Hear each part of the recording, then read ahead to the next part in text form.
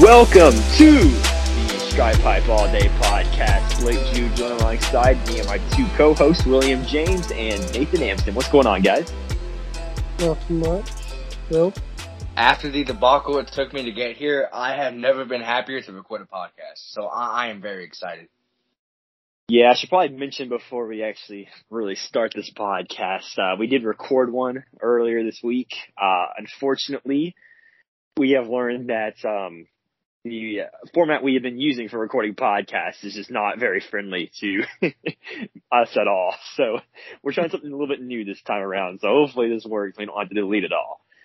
But with that being said, of course, I guess since we last actually were on a podcast, we are previewing the Washington football team game. Of course, Cincinnati does fall in that game 17-13. I would like to go ahead and say on the podcast, my good friend Eric told me that I actually got the score right, 17-13. I just flipped it, so the Bengals actually lost instead of won. But with that being said, there's a lot to get to, and I think first things first at this point is talking about Joe Burrow and what's happened with him from this point on. Of course, he was not playing in the Week 2 game, but we did just get confirmation from Zach Taylor a couple of days ago at the time of this podcast dropping that Joe Burrow will be playing in Week 3. What are you guys' thoughts on the move? Do you guys think it's a good idea? I know I mentioned last time we talked about this that I did like the idea of playing Burrow a couple of snaps in the preseason game. What are you guys' thoughts?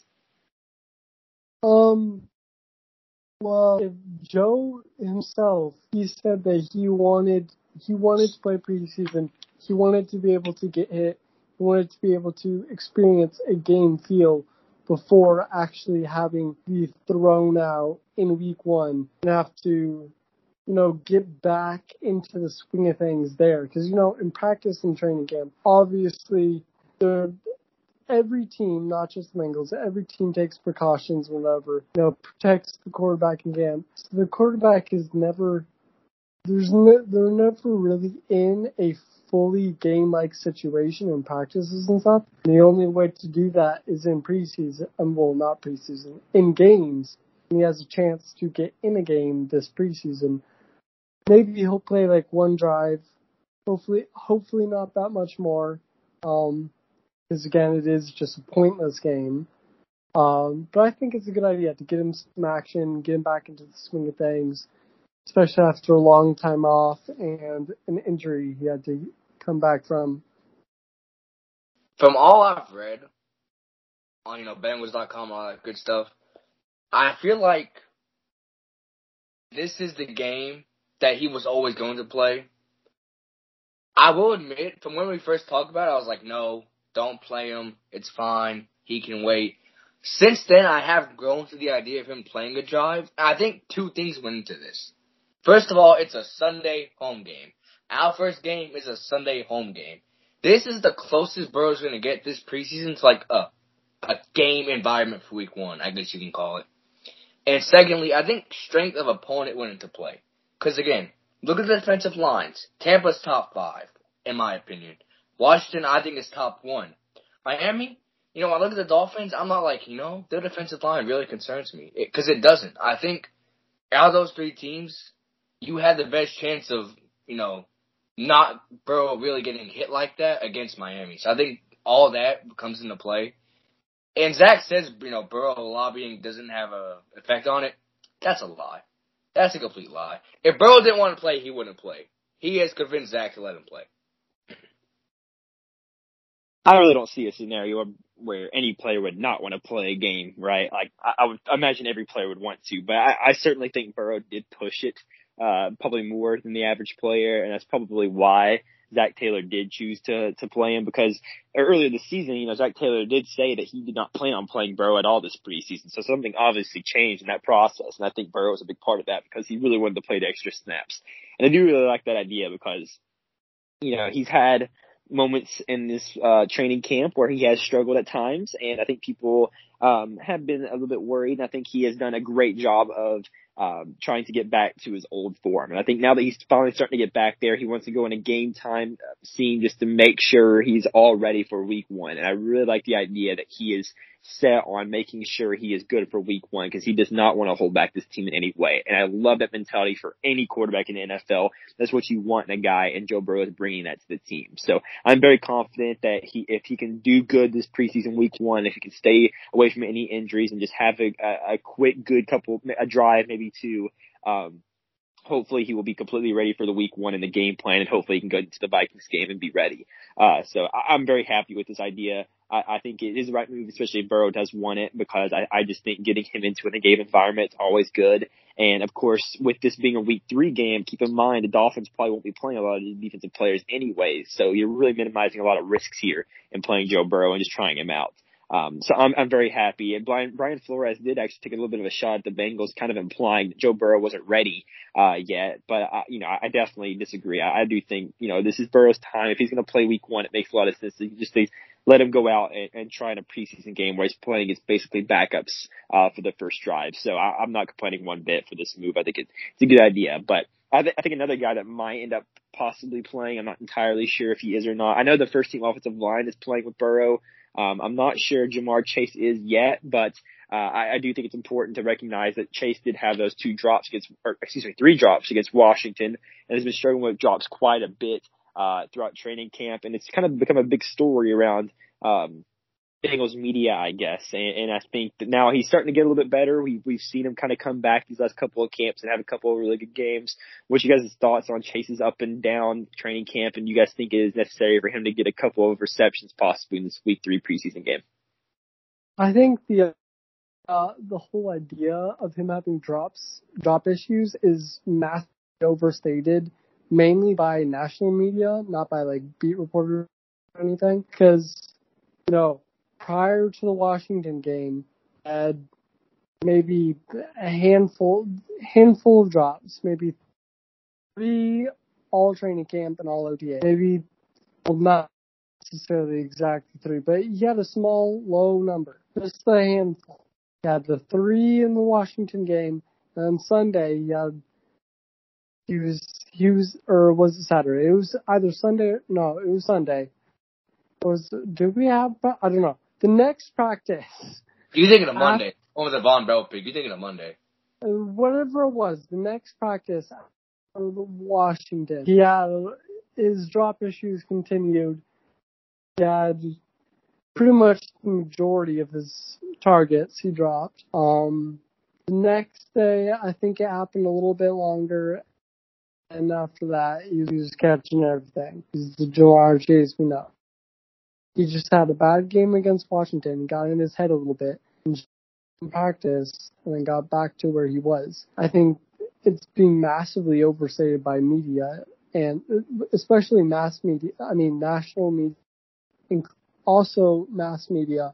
Log into Instagram, go to Explore, you'll see somebody making fun of the drops. I think it's overstated. People are acting like, I don't know, like Ross or something, which is just not true. He had not even a bad quarter. It's preseason. He only played a quarter.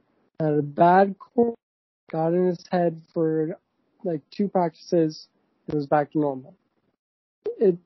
It's not that big of a deal. I'm not going to say it should be expected for him to have these drop issues, because you don't draft a receiver at 5 and expect him to have drop issues. But this isn't a normal circumstance, all right? We're in a pandemic. He took a whole year off of, real football games. Wow, that was a stutter. For inconsistency with the hands or whatever to show up, you kind of expect that to happen. You look at all these guys that took a year off. Off the top of my head, Chase took a year off. Tutu Atwell from Louisville took a year off. Sewell took a year off. I think Terrace Marshall took the year off. Chase's LSU teammate. A lot of guys took the year off. Marshall played in 2020. Marshall did play. Oh, well, not the best start here, but my point is that guys in general that didn't play, in most of 2020, all 2020 or whatever, these guys are going to have inconsistency issues. And it's going to happen up and down the board. Now, why Chase is getting more criticism than everybody else? He's in Cincinnati. Let's not beat around the bush here. I know it. We all know it. But I think he'll be fine at the end of the day. I mean, he's just so talented. The talent's not the problem. After the Monday debacle where he dropped the pick into Von Bell's hands and all we've read is good stuff about him. The Jamar Chase show and, this and that about how he's beat Cheeto, and I saw a story where he beat Mike Hilton deep, and just all that. So I think he'll be fine. I think this is being massively overblown, like Nathan said. I have never seen players get more heavily judged off of 2 preseason games than Jamar Chase. I mean, it's getting ridiculous. I think all of this is just stemming from the unpopular idea of drafting Jamar Chase over Penei Sewell at pick 5. I think all of a sudden everyone wants to hold a bigger magnifying glass towards Chase, and the moment he starts making mistakes, they're like, "Oh, see, it was the wrong pick. It was the wrong pick." Yeah, see, they're just trying to justify it. I mean, justify their hate towards Chase. Justify themselves preferring Sewell. They want to make themselves seem right that they said that Sewell was the right pick. And I just see it just as in general, I just think it's very hypocritical just to base all of your scouting on an off season because, I think 99% of the people who are making fun of Chase right now probably had him as a wide receiver 1 in this class. Everyone knew and recognized he was one of the best receivers in this class. And all of a sudden they're saying he's a bust just because they wanted Penei Sewell drafted over Jamar Chase. I just think it's very unnecessary, and I think just downright stupid on the part of a lot of the people out there who are making fun of Jamar Chase right now. I just think that this whole entire idea that the Bengals are neglecting Joe Burrow and choosing to hurt him is it's just dumb, and they're going to find whatever they can to try to prove that because they think they're a failing franchise, and Joe Burrow's a great quarterback being quote unquote ruined right now in Cincinnati. I just think it's stupid. It's all about storylines. I don't agree with it at all. And I think Jamar Chase will be fine. I agree with you guys. I think that this is a guy who last played as a sophomore in college. Keep that in mind. That was the last time he had played. He was a sophomore in college. He was 19 years old, basically. He's an extremely young guy, or 20 years old at the time, I guess. He's an extremely young player, and he's in the NFL for the first time. He's just getting used to all of this. This was his first real chance at getting targets in an NFL game. You cannot expect a guy who had missed an entire year and a half, basically, to football to immediately come back and be amazing, right? And we're seeing it to Penei Sewell too. Penei Sewell has struggled as well. It's not just Jamar Chase who's struggling. We have seen that these guys who have not played all year are struggling. They're just getting used to getting back into game form. This does not mean one bit that they are bad players. I think that is really just jumping to the gun. This is preseason. They're going to be fine. Just give them some time. If Jamar Chase ends up having 16 plus drops at the end of this season, maybe it's time to start worrying because that is something that he's going to have to fix for sure in the following years. But this is preseason. We see guys that are going off. John Ross was like a preseason GOAT, right? And he became a nobody really during the regular season. Just because a player is performing bad or good in the preseason does not determine how well they're going to play during the regular season one bit. So I'm not worried at all about Jamar Chase. I think he can be a fine wide receiver. He's got all the capabilities. He is the most athletic guy, wide receiver on our roster right now. I think he probably has one of the best hands on the roster. You could argue between a lot of other guys as well, but he has very sure hands, very good hands. He's probably the fastest guy, wide receiver on the roster right now, probably the best deep threat. There's a lot to his game that can be very, very good for Cincinnati. And I think once Joe Burrow and Jamar Chase can get their connection back and they can get used to each other again, I think they're going to be in really good shape for the following season. So I totally agree with you guys. I think Jamar Chase is going to be fine. I am really excited to see what he can do. And I think this preseason week 3 game, hopefully we can see a little bit of what happens just so we can shut up all the media people who are just saying, oh, he's a bust. It's a terrible pick. Because saying that in a week 2 preseason game is just downright stupid. Yeah, I'm going to say is Browns were 4-0 the year they went 0-16. 4-0 in the preseason, 0-16 when it actually counted. If that doesn't tell you preseason doesn't matter, I don't know what will. Yeah, I feel like if you aren't a Bengals fan, which if you're not a Bengals fan listening to this, we appreciate it. I don't know why you're here, but thank you for being here and listening. This goes so far beyond Chase and Sewell because, first of all, Miami did the exact same thing, taking Waddle over Sewell. spoiler alert, guys. Miami's line sucks too. All right, Miami's line is putrid. I think they have a worse line than we do this season, and you don't hear a peep about it. And it's not like, I don't know. Has Waddle even played in the preseason? He didn't. No, he did play. He's playing, right? Waddle's playing. I think so. I haven't like paid much attention I to it, but don't know. So I mean, it's not like Waddle's exactly breaking records and nothing like that in the preseason either. Like, he's not, the best thing since sliced bread. So it's just, and it bothers me so much because it's like the national perception, right? Like, I know my team, so I don't really care what somebody that doesn't know my team has to say. But like, let's say, I don't know, I'm a Rams fan, right? And I'm not paying attention to the Bengals because I'm a Rams fan. You know what I'm saying? What do the Bengals have to do with me? So when all you read is these national media members who have absolutely no idea what they're talking about and an absolute bias against the Bengals, just like the Hall of Fame voters, which is a whole other subject, they're saying, Chase this and the Bengals neglecting Burrow's knee and yada, yada, yada, yada. The Bengals are the worst thing to ever exist and they're going to fail as an organization, blah, blah, blah. That's your perception.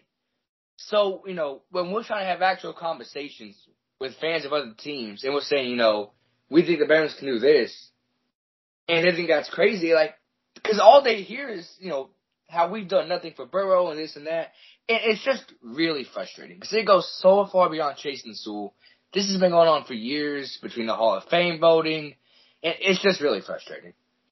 Piggybacking on what you said about Waddle, the Steelers did the exact same thing too. They also had offensive line issues, and they took Najee. The difference is Bengals and the Dolphins both got elite receivers, elite playmakers. They, to a degree, but even the Dolphins too, even though we both did the same thing, and we both got elite playmakers and both elite wide receivers. So even no matter what side of the spectrum you're on, if you think Chase was the right move or Sewell was the right move, either way, both our teams got elite playmakers and definitely have compensation. Whereas the Steelers, they have a running back. They passed up on a line for the least useful position on a starting team. It's just, you look at the preseason right now, their offensive line is struggling. And then you compare it to ours, which is supposedly devil's worst creation of how terrible it is. And we're gonna kill Joe Burrow because how awful this line is. Absolute neglect. We should be sued for neglect. But our line hasn't allowed a single sack. Our first string and second string have not allowed a sack. Steelers, on the other hand, I don't know the stat line, but I've seen the preseason games. Their line is strong. They've had a couple standouts. Like, he's been pretty good for them.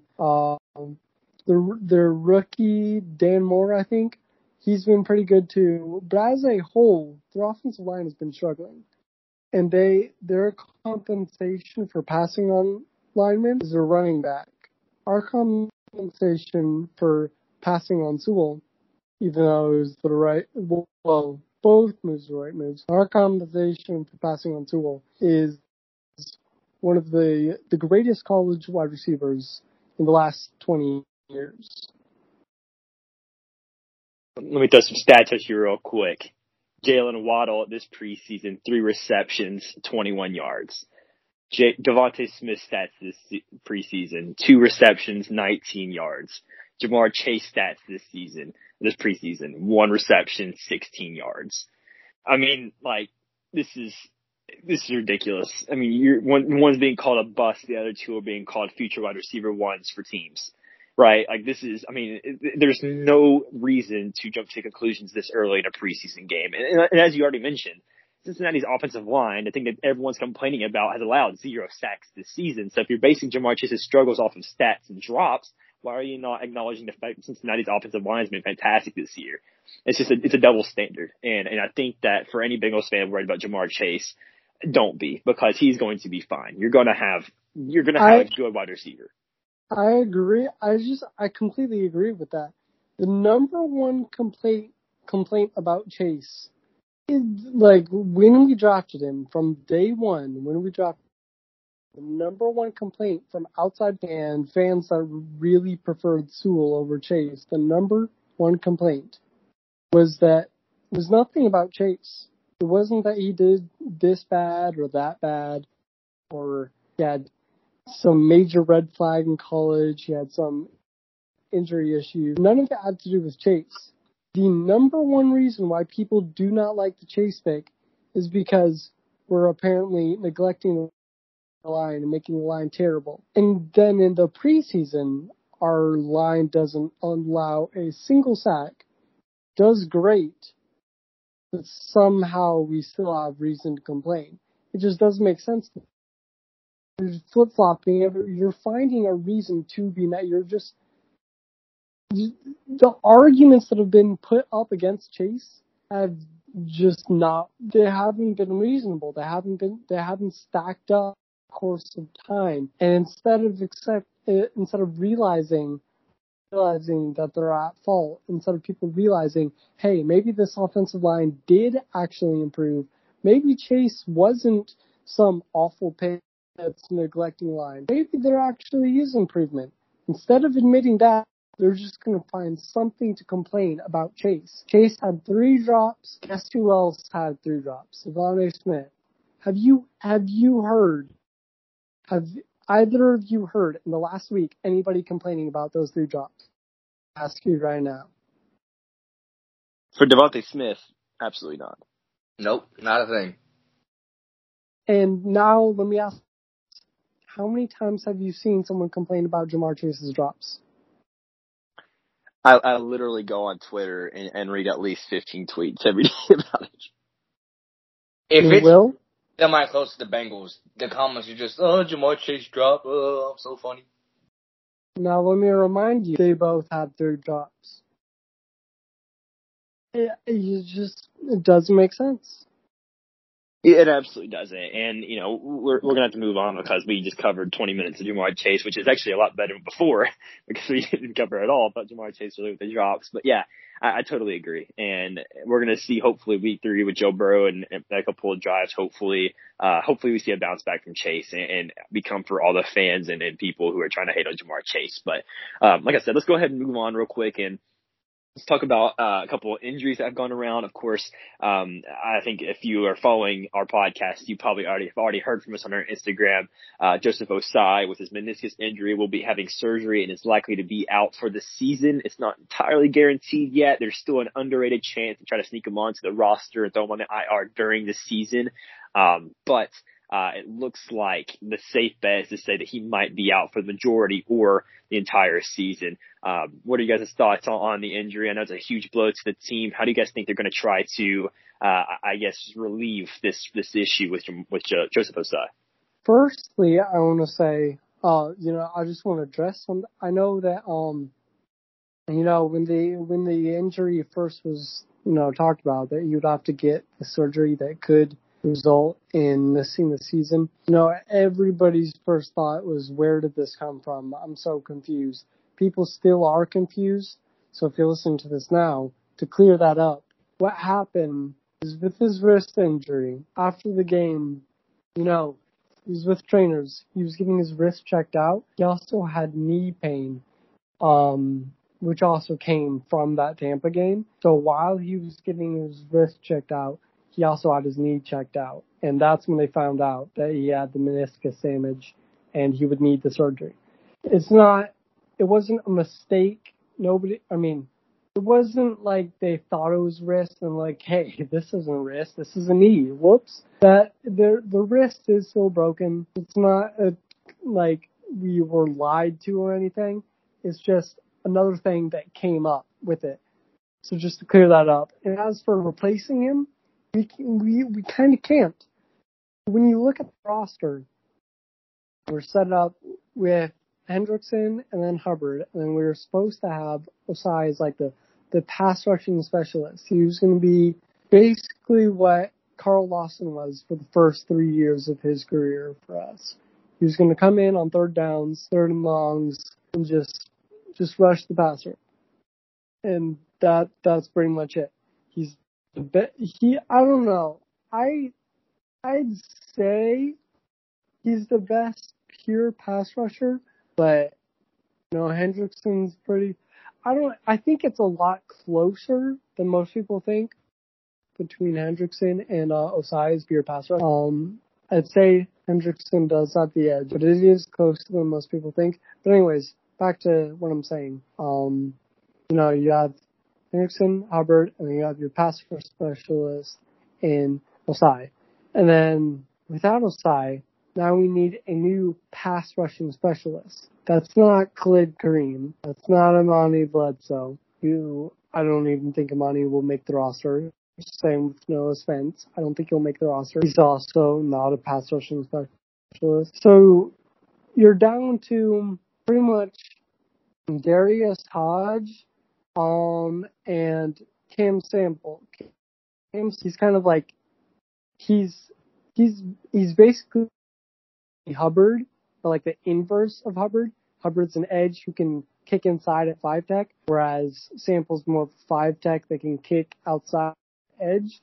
So I think you'll see a pretty even split between Sample and Hodge, but that won't be able to replace what we were expecting from Osai. That'll hopefully be able to fill the void, not all the way, because we can't, but a grand majority of that void we're hoping to be filled by Hodge and Sample. Well, like Nathan said, there is no replacing Hodge in terms of what he does. Like he said, Sorry. Did I say Hodge? I said Hodge, didn't I? Yes. Of course. There's no replacing Osai. Like Nathan said, we have other edge guys like Sample and Hodge, but they don't do what Osai does, especially to the level that he does it. So there is no replacing Osai. You just kind of got to plug and play and see what happens. I actually did my research, believe it or not, when this news broke. We had not had a draft class with healthy rookie seasons. And when I say healthy, I don't mean like, oh, they missed a game or two, because it's football. That happens to every draft class for every team. I mean like major like season-ending injuries. We have not had a class with a fully healthy rookie year, season-ending injury-free since 2011. That just doesn't happen. I mean, that's the Bengals in a nutshell for you. But, I mean, had this happen, like maybe at the start of camp or whatever, maybe you can find a guy that can kind of do it like he can. But at this stage in the offseason, it's just not going to happen. So, Cam Sample isn't Osai. Osai's better than Sample. I don't think it's very close either. Hodge is also not better than Osai. I mean, look, we have to keep in mind with Hodge. I feel like people forget this. He is an undrafted rookie, okay? We drafted Osai in the 3rd round, which I was shocked he was there in the 3rd round. We're not getting that production out of Hodge or Sample. It just isn't going to happen. So, while it's a big blow, I think if we just let him take his time getting back, which I think we will, I don't think we're going to rush him, I think he'll be just fine. Meniscus and knee stuff is always just something you got to watch out for, because football, it just tends to happen with your knees. You hurt them once, they just don't stop. But I think if we just let him take his time, let him get back, slow, all that good stuff, he'll be back not in no time, but he'll be back fine. A couple of other important injuries that we probably need to discuss. Cam Sample did have a shoulder injury in week 2. As Nathan mentioned, he's probably going to be one of the guys who takes the primary amount of snaps to replace Joseph Osai. Sample is now back to practice. The shoulder injury was day-to-day. He will be okay. And I think another important injury that we might need to discuss a little bit more is Trey Waynes, who did injure his right hamstring during practice as well a couple of days ago. It is believed to be a tweak, quote unquote. I'm not too sure what that means. If it's a partial tear, I'm not too sure. But I do think they expect Trey Waynes to possibly have a chance of being back week 1. He might be questionable for game time. He will certainly be out in the preseason week 3. Zach Taylor did say that all the defensive starters will be sitting. So I believe that he's 100% getting his rest week 3, but whether or not he plays week 1 is still unknown. And I think that will be a pretty important loss for Cincinnati if Trey Waynes is not able to play. Yeah. I mean, It's just rough with Waynes. We signed him for 3 years. First year, he didn't play any of it. Second year, he's only at most probably going to miss 1 game, maybe 2. We still have no clue what the severity is. We don't know what it is. So obviously we don't know the severity. Like you said, all that's been reported is that it's a tweak. Beyond that, we really do not know anything. But it's just, so far we there's no reason to believe he's out for the season or anything. Obviously, that's not what's happening. But it's just like a feeling of PTSD, after signing him to such a big contract last year and then he plays nothing. It's just it's just a feeling that we get every year. I feel like with all our players, we always have some injury that's just annoyingly like the timing of it. It's just painful. But anyways, with Wayne specifically, like in terms of the impact. Going into the season, a lot of people were expecting Waynes to be like, the cornerback 1 because he's got the size, he's got much more of the cornerback 1 type of size, and he's just got that frame, whereas Chidobe Awuzie doesn't have that. He's a bit smaller, but everyone was kind of expecting, well, not everyone. The majority of people were just kind of expecting to take over that number 1 corner spot, not necessarily shadowing receivers, but just being the primary corner. But camp obviously changed that.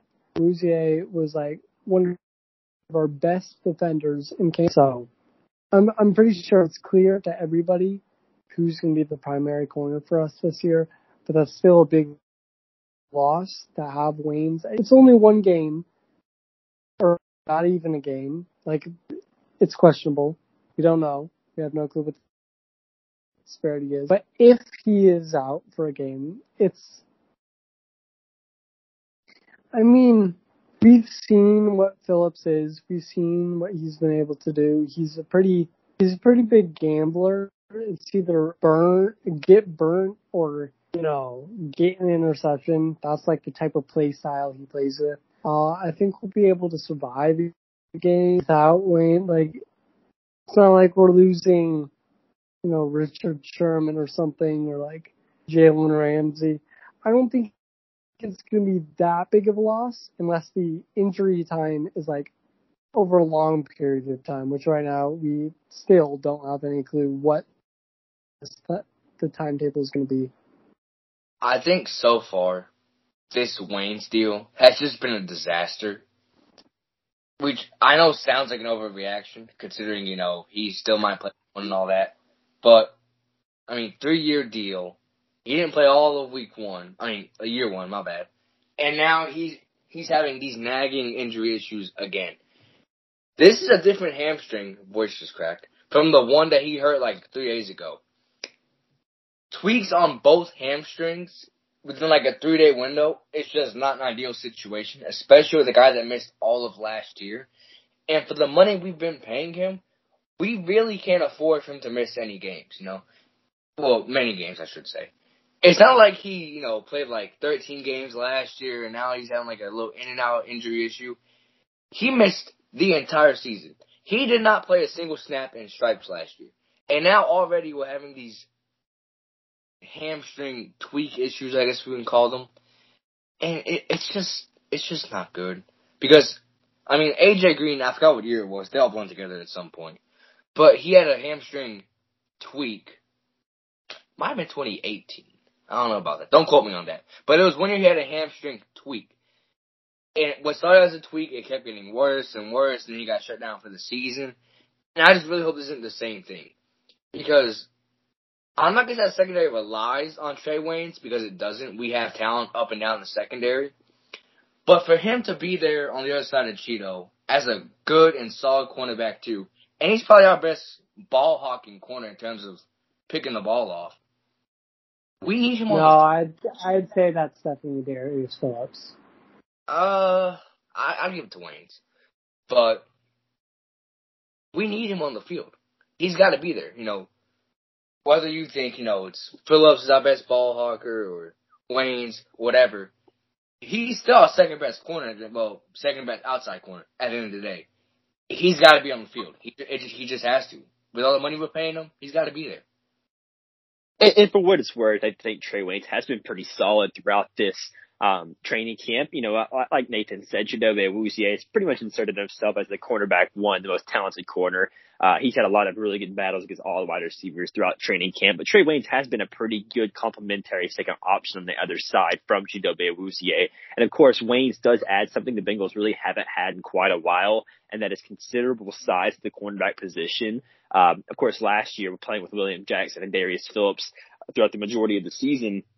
You were kind of stuck with a couple of really shorter guys, and Darius Phillips ended up being matched up with against guys like Mike Williams, who just completely outsized him and overall beat him on a lot of passes because of his size. I think with Waynes, he really does offer you a bigger frame, I think more speed as well, and I think just gives you a guy that can match up against these bigger wide receivers like Chase Claypool, Sammy Watkins. These guys that are going to be in the AFC North. You're going to have a couple of really key opponents that Trey Waynes, can really match up well against, and I think that's going to be very good for Cincinnati because David Awuzie can go on the other side, go up against the Odell Beckham Jr.'s, the Marquise Browns of the world, where he can actually match up perfectly with a guy that's similar to his size. So I think Cincinnati's put themselves in a good position when it comes to their cornerbacks. I just think that Waynes needs to stay healthy, and I hope that he's ready for week one because they will need him to match up against possibly either Adam Thielen or Justin Jefferson, who are going to be a very dangerous 1-2 punch for the Minnesota Vikings. So it will be an injury that we should certainly monitor, and hopefully next podcast we have some good news, and hopefully he can get back to be fully healthy. But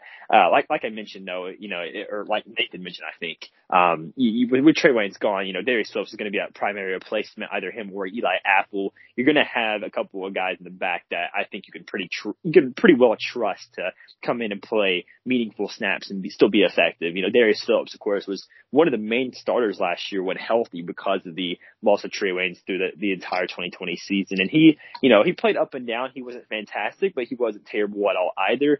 He definitely gives you upside when it comes to turnovers and interceptions. You can definitely rely on him to be a good cornerback be a good replacement if Trey Waynes or another corner were to go down in the future. So, I'm pretty confident with the depth in this cornerback core. I mentioned this, I believe, in one of the previous podcasts. Jalen Davis has completely taken over that cornerback 6 position, and I'm very excited about that because I think he could be a very reliable slot backup to Mike Hilton possibly, and that does allow Darius Phillips to really focus on being on the outside with possibly Eli Apple as well. So I think this cornerback room could be okay, even with a guy like Trey Waynes out, as long as you have the good depth around them and they can play well. So let's go ahead and move on to the next topic. I think this is something that we have kind of stayed on top of quite a while, and that is the right guard position. I think we've all kind of figured out by now Xavier Su'a-Filo is expected to be the starter for the preseason week 3 game, and Zach Taylor did say himself that the preseason week 3 starters on the offensive line will be the starters week 1. So that does mean Xavier Su'a-Filo is the starter for week 1. I did report this back several weeks ago that Xavier Su'a-Filo was the leader in the clubhouse. I know a lot of people started to believe, as well as I did, honestly, a lot of us started to believe maybe Michael Jordan had a chance. He played with the first team a lot throughout training camp and the preseason week 1 game, but they are going to give the job to Xavier Su'a-Filo, which I think is really the right move. I really don't think they should have gave it to anyone else. He was a veteran. I think Zach Taylor kind of pointed out that he already knows Xavier Su'a-Filo is what he is, and so he really didn't have to see him play with the first team to know that he can be the starter. I think he just wanted to try out some of the younger guys like Carmen, Deontay Smith, and Michael Jordan to see if they can earn the job, and I don't think any of them really did to a certain extent. Deontay Smith had a really good preseason. I think Michael Jordan was pretty solid as well, but I think it's pretty obvious right now Xavier Su'a-Filo is probably still the best of that group. Yeah, I think it's even if you think maybe if you're Zach Taylor and you've been watching these practices and you've watched the preseason, maybe you think maybe Carmen's a little bit better than Xavier. Maybe Smith's a little bit better than Xavier Su'a-Filo. Maybe Jordan's a little better than Xavier Su'a. I'm not actually saying they're better because I don't think they are. I still think Xavier Su'a-Filo is the best out of them.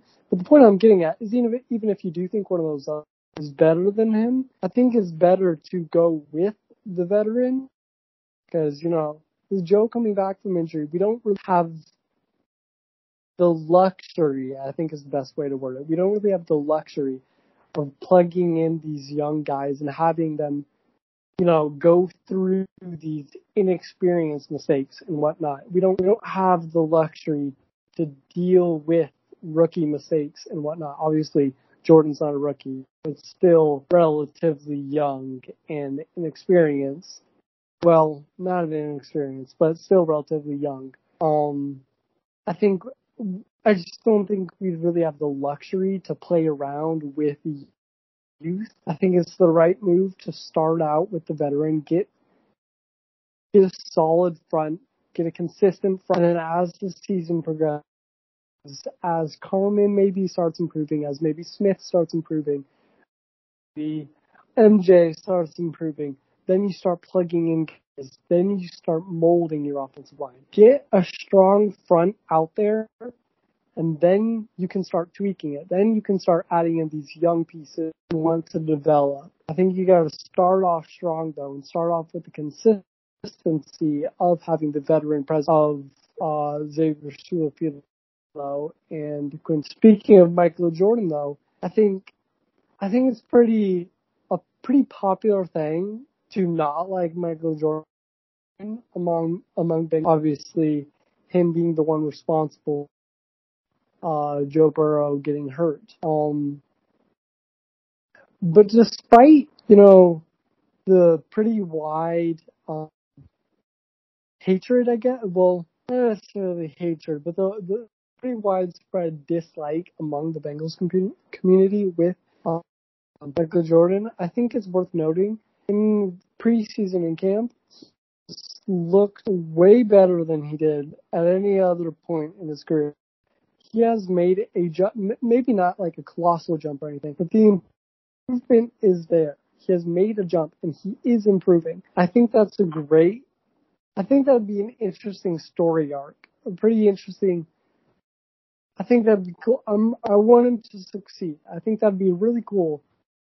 Pretty cool in just a good story. Someone to allow something. Okay, not necessarily allow.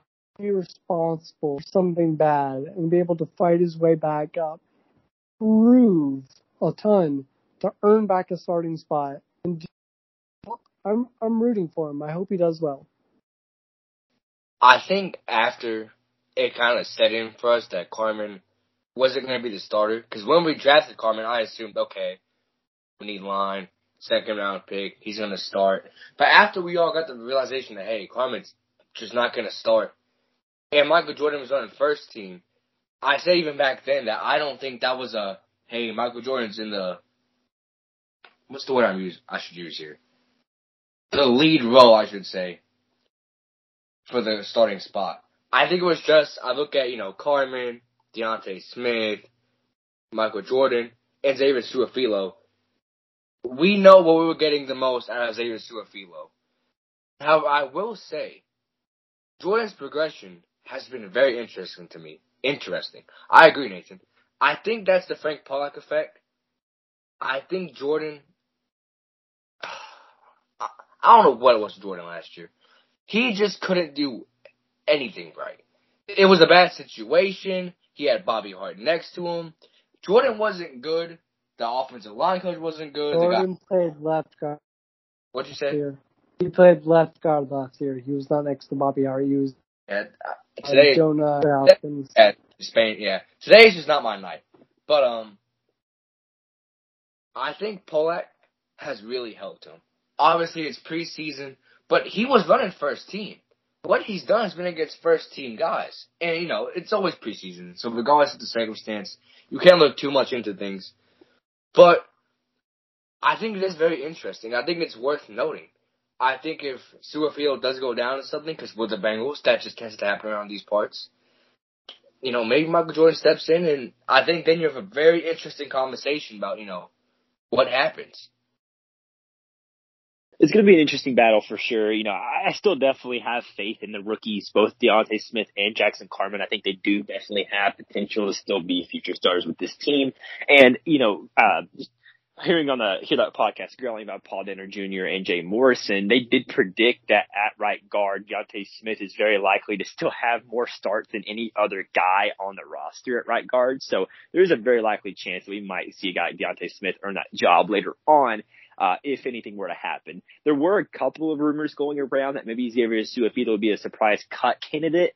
I think at this point it is safe to say that he is definitely going to be on the roster. And, I think with an offensive line, if Xavier Su'a-Filo is your worst guy, and I think for this offensive line he pretty clearly is, I think you're in solid shape because he is not by any means a terrible offensive lineman. He's not going to hurt your offensive line by any means, but he's also not going to boost it in any way, which is normally what you would see in a fifth offensive lineman, right? So I'm pretty confident that the offensive line can protect Burrow somewhat. Of course, it will be a little hard as the Vikings did sign former Viking Everson Griffin back to a deal. So you're gonna have Everson Griffin and Daniel Hunter reuniting as a two edge rushing tandem duo on week 1. So it'll be interesting to see how that works out. But I do think Riley Reif and Jonah Williams both had fantastic camps so far. I am really excited about both. James Rapine actually shouted out Jonah Williams saying that he might actually be a lot better than what we are thinking he can be. And that really does excite me. And of course, Riley Reif has been Mr. Consistent. I think he's just really technically sound.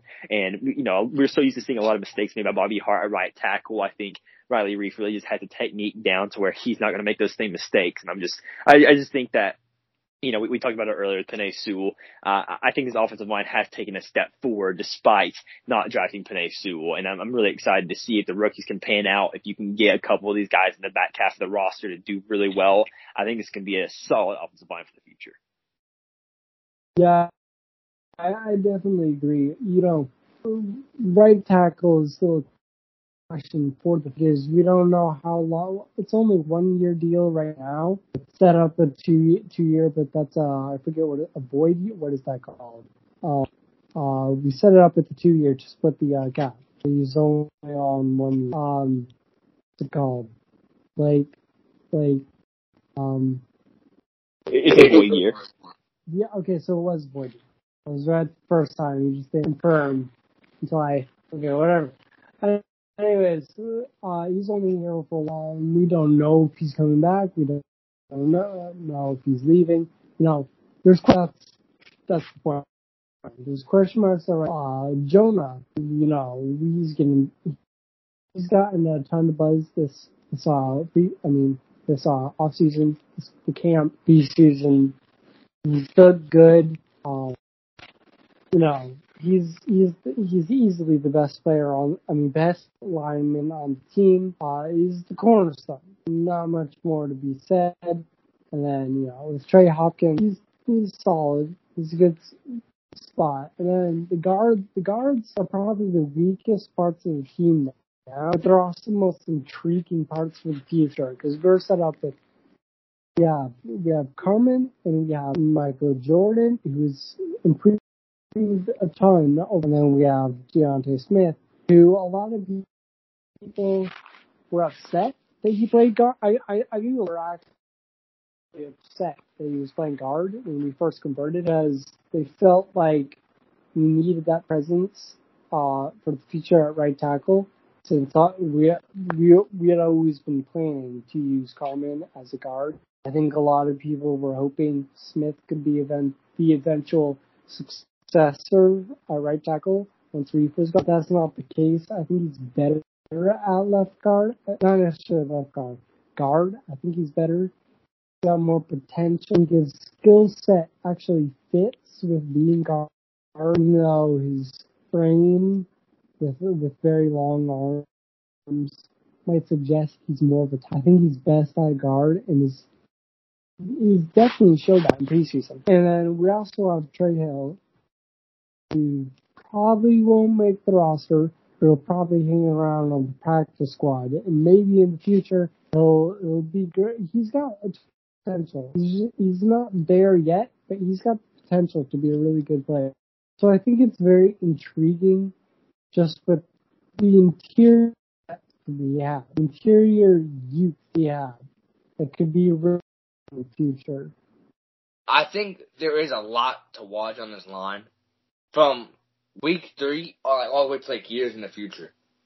Like Trey Hopkins is going to be playing, and we haven't seen Hopkins play since he got hurt. So that's automatically boom. That's something to really watch there because Hopkins. I'm not going to say he's the glue of the whole system together, but I feel like out of the 5 options, I would feel the least comfortable with Hopkins going down. Well, that's a lie. If Jonah went down, I'd be very concerned. But if Hopkins went down, I just don't know if I could trust Billy Price.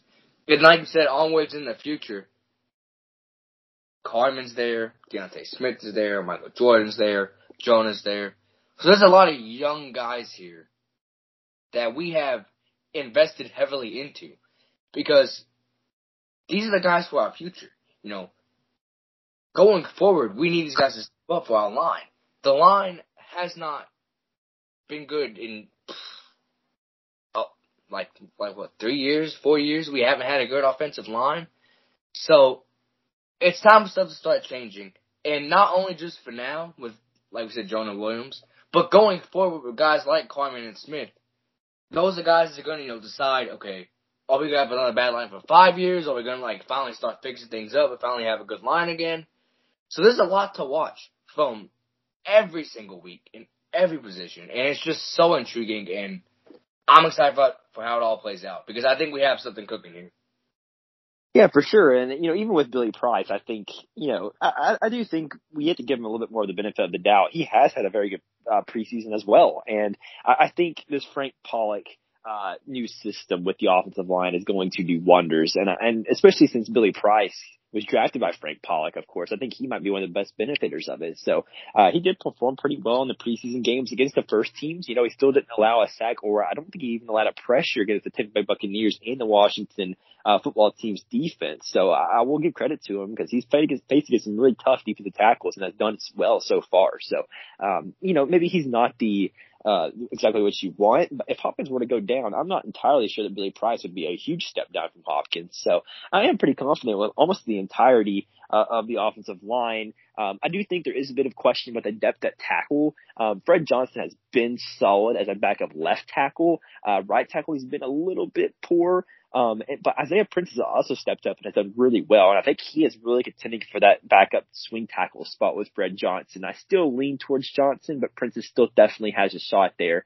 We'll have to see with the roster cuts when that happens. And I think, in the next podcast we do after the preseason recap, I would like to do a 53-man roster prediction with you guys to see what you guys think about that. But let's go ahead and move on to the next topic, and that really just mainly stays along the lines of something that I heard recently. I'm not too sure if you guys heard this, but according to what I've heard, Jordan Evans has been the primary linebacker playing alongside Logan Wilson in the nickel package. And I think that this is something that might be pretty significant, at least in my eyes, because I really want to know why Jermaine Pratt and Akeem Davis-Gaither are not getting those snaps, because you really would think that in the nickel package on the defensive side of the ball, that you would likely see either Akeem Davis-Gaither or Jermaine Pratt getting those snaps, as they really are the primary backup linebackers alongside Wilson, are probably going to be the guys playing the base. But with Jordan Evans not getting a lot of those snaps, it's likely we still have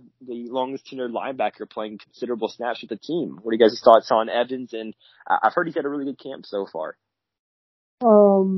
Hopefully he can live up to the hype of what his camp has been, because, throughout his years, he's pretty consistently been one of the worst coverage linebackers on our team. And being a nickel, it puts more of an emphasis on being able to cover it. You're going to have to be a little bit better at coverage to be into these lighter formations, more pass-heavy type of defensive formations. I think it's not necessarily concern, but it's a little eye-opening, I think is the best way to describe why Akeem isn't getting these type snaps. I think we all were assuming, he would take this year and be kind of this, not necessarily safety hybrid, but, kind of this athletic freak. Almost like he'd be very versatile, very good in coverage. Maybe here and there line up in the nickel, like not the formation nickel, but like slot and line up in the slot against a receiver. Not necessarily receiver, maybe tight end, then maybe even line up rush the pass, or I think the great majority of us were expecting a lead, and again, not necessarily kind of eye-opening as to why he's not getting, nickel snaps. Maybe Evans has improved that much, and obviously and I hope he, but again, a little bit eye-opening. It really just confuses me more than anything else, because I don't think he's best fit for that spot or any spot on our starting linebacking core in general. But there's a lot of youth there. The only reason I could think of something like that being the case, where he would slide in that spot, would be he's technically the oldest guy in the court, which isn't saying much, but, you take what you have and you run with it. So that's really the only thing I can think of. It's just really weird to me, because going into camp or just the whole offseason in general, that's not something I would picture. So it's really hard to get a gauge on, because I would love to know what goes into that thought process. Is it because he's actually, the best fit guy for the spot, because he's the oldest and he can, maybe help young guys out, or what is it? Because I have no idea what the thought process is here. But, if they're seeing something different in camp and practice that we aren't seeing, then go make a decision off that. Hoorah. I just don't understand it personally.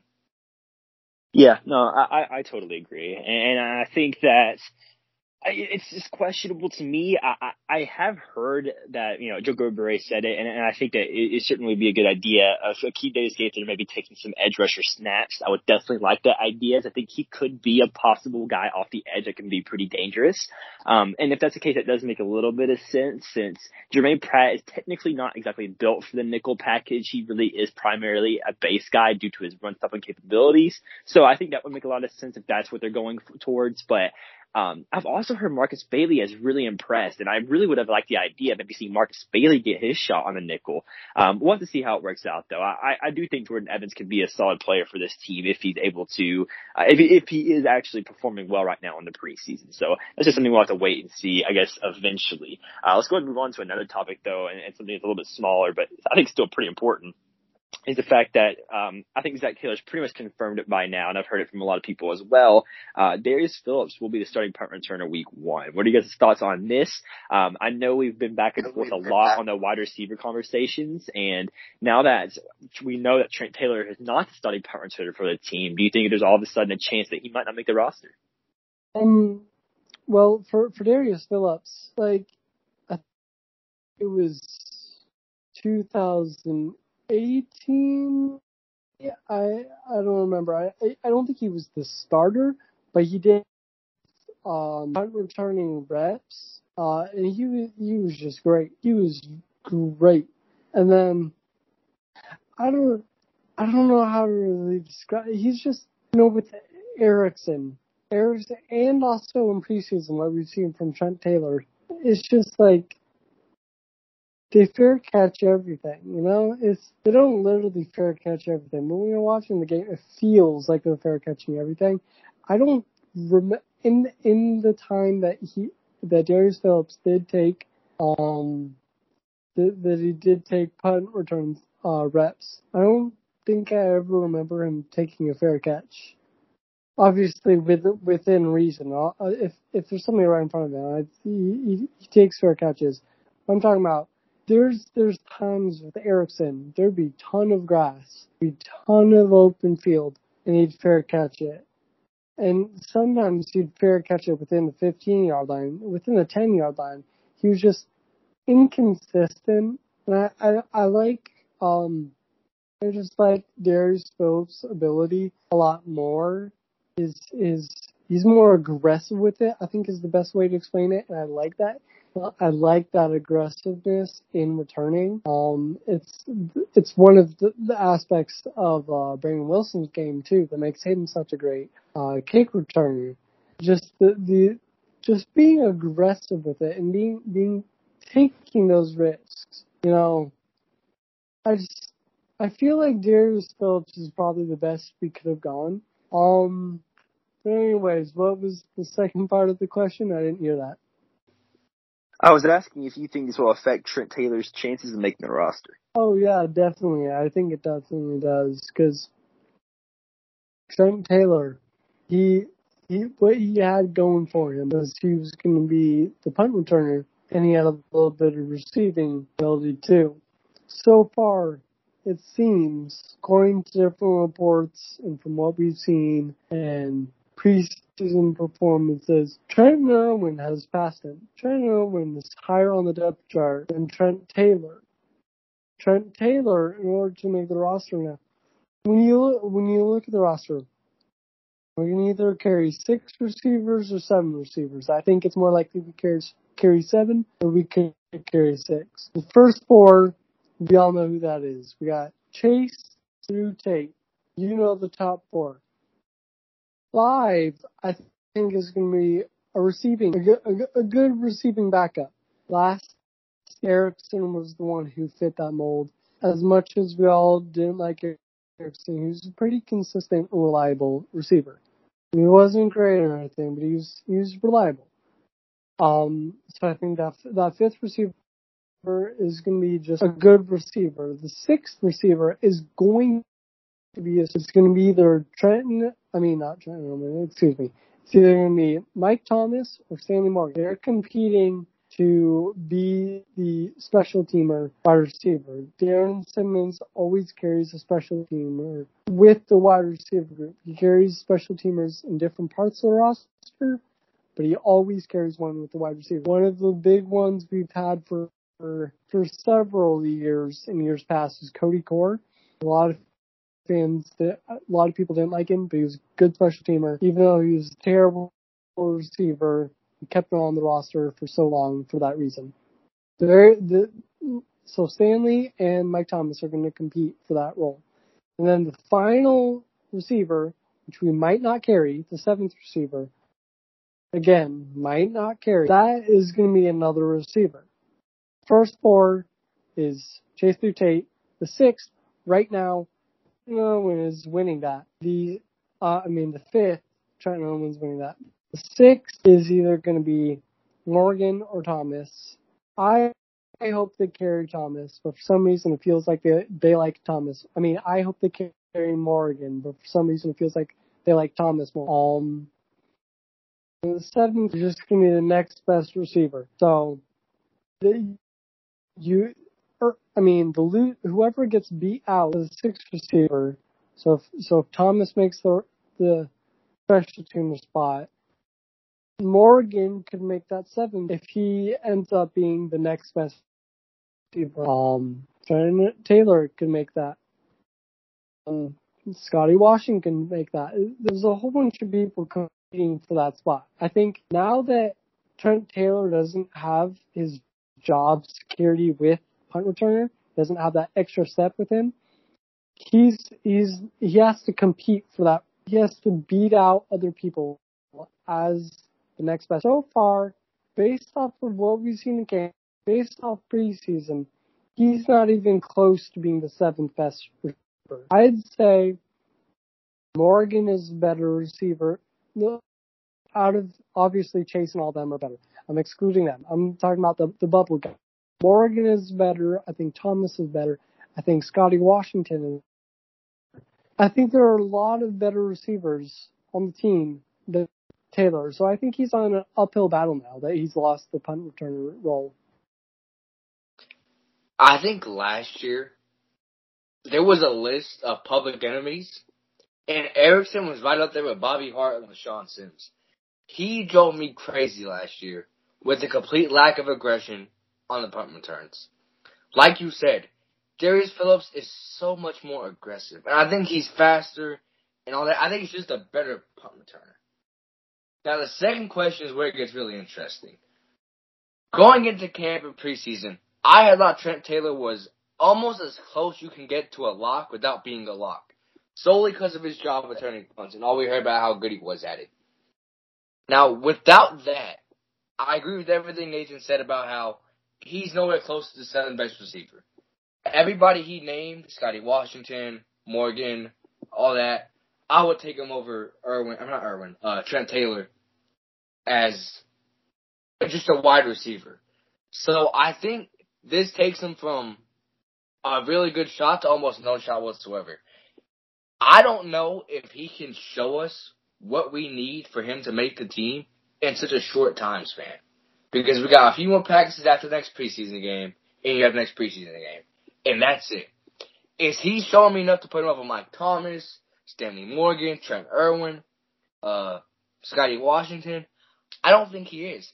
So I think this takes him from, right there, being right on the cups, and being a starting punt returner to he's not on the team. He's not going to make it.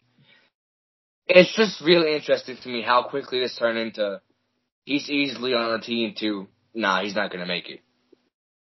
I think it's just really dependent on whether or not we can see Trent Taylor. I think this week 3 preseason game is going to be huge for Taylor. He really needs to show out and prove that he can be an effective guy, because if we see yet again Trent Taylor and Stanley Morgan have big games, and I think that pretty much is likely might be the end of the Trent Taylor experiment here in Cincinnati. But like I said, we'll have to see. It's certainly possible they have faith in Taylor, and maybe they want to choose to take both him and Irwin on the roster. Nathan mentioned that, there's still a battle between Stanley Morgan and Mike Thomas, and while I certainly agree, the closer and closer we get to the preseason week 3 game, it really does feel like Mike Thomas's spot is pretty well secured. But I do think there's certainly a possibility that there's a wide receiver 7, and I think at that point you're really looking towards Stanley Morgan against Trent Taylor for that spot, and that's where it really needs to be fought for, at least in my eyes. But there's also certainly a possibility that running back 4 might be taken, so there's a lot of different, I think, areas that come into play with that. But, we're going to wrap up this podcast a little bit. It's been very long and a lot of good conversation, so let's get a quick score prediction for the preseason week 3 game. I believe the closest one last time was, I think, me, because we all picked the Bengals to win, and I picked the closest score, I want to say. So let's get some. Sorry, what is it? It was definitely you. I think you had the exact score, just reverse team. Right. Yeah. That's what I said. So I think I got the closest. So I'll take the dub on that one. But what's you guys' score predictions for this game? Let me hear it. I'm gonna say 20-0 Bengals win because we're smoking on the Dolphins back. Oh, Mike Thomas gonna go for 3 touchdowns. So 20 points with 3 touchdowns. Who's missing the PAT? It's gonna be Seibert. They're gonna throw in Seibert and he's gonna miss. Okay. Confirming, sealing the deal with Edwin, even though we all knew for some reason there's still a kick of competition. Okay, interesting. I'm gonna go. Let me get a 17-9 prediction. We're gonna get freaky D. We're gonna go with a 17-9, and I'm calling it now. Joe Burrow will lead a touchdown drive. It's gonna happen. I really like that prediction, actually. 17-9 might have been where I was going to go. I'm going to try to, be a little bit different from you then. I'll go 16-13 Bengals win. One off the 17-13 prediction I had last week. Can you imagine how mad Dolphins fans would be, with everything that transpired last year, with Mike Thomas having those 2 hits on punt returns, and all the Dolphins fans getting mad. Could you imagine what the reaction would be if Mike Thomas did actually go for 3 touchdowns, even though it's just preseason? I can just imagine. I'll change my score a little bit. I'll make it 16-14 instead. It'll be a little bit different from last week. I'll say the Bengals either make a bunch of field goals or, I don't know, do something, or miss an extra point, make a field goal. I don't know. We'll see. But yeah, I'll go 16-14 for my final score. What are you guys' game MVPs? I'm going to go ahead and go first. I'm going to try to think of someone. I'm going to go with, give me Trenton Irwin to win the MVP of this game. Well, if Mike Thomas is scoring 3 touchdowns, then Mike Thomas is the MVP. Let me go. I'm going to get a little bold. I'll go Scotty Washington, player of the game. I'll get a little bold. Ooh. Okay, We'll get a little spicy up in here tonight. We'll get a little spicy. 3 wide receivers and Scotty Washington, underrated pick there. All right, that's going to do it for this edition of the Stripe Hype All Day podcast. Make sure you go follow us on our socials. Find me on Instagram at StripeHypeCincy on Instagram, as well as BlakeJude714 on Twitter. Go find Nathan on Instagram at Cincy_Bengals_daily. Make sure you follow Will on Instagram as well at Houday_all_day and at WilliamCJames23 on Twitter. Also, go follow our Twitter podcast, or our podcast Twitter. What's the handle of that? Do you remember? Stripe Hype Pod. You go follow the Stripe Hype Pod on Twitter as well. And also go check out our website, BengalsInsiders.com, and stay up to date with everything that's going on around all of our social medias. Thank you guys so much for listening, and everyone have a wonderful day.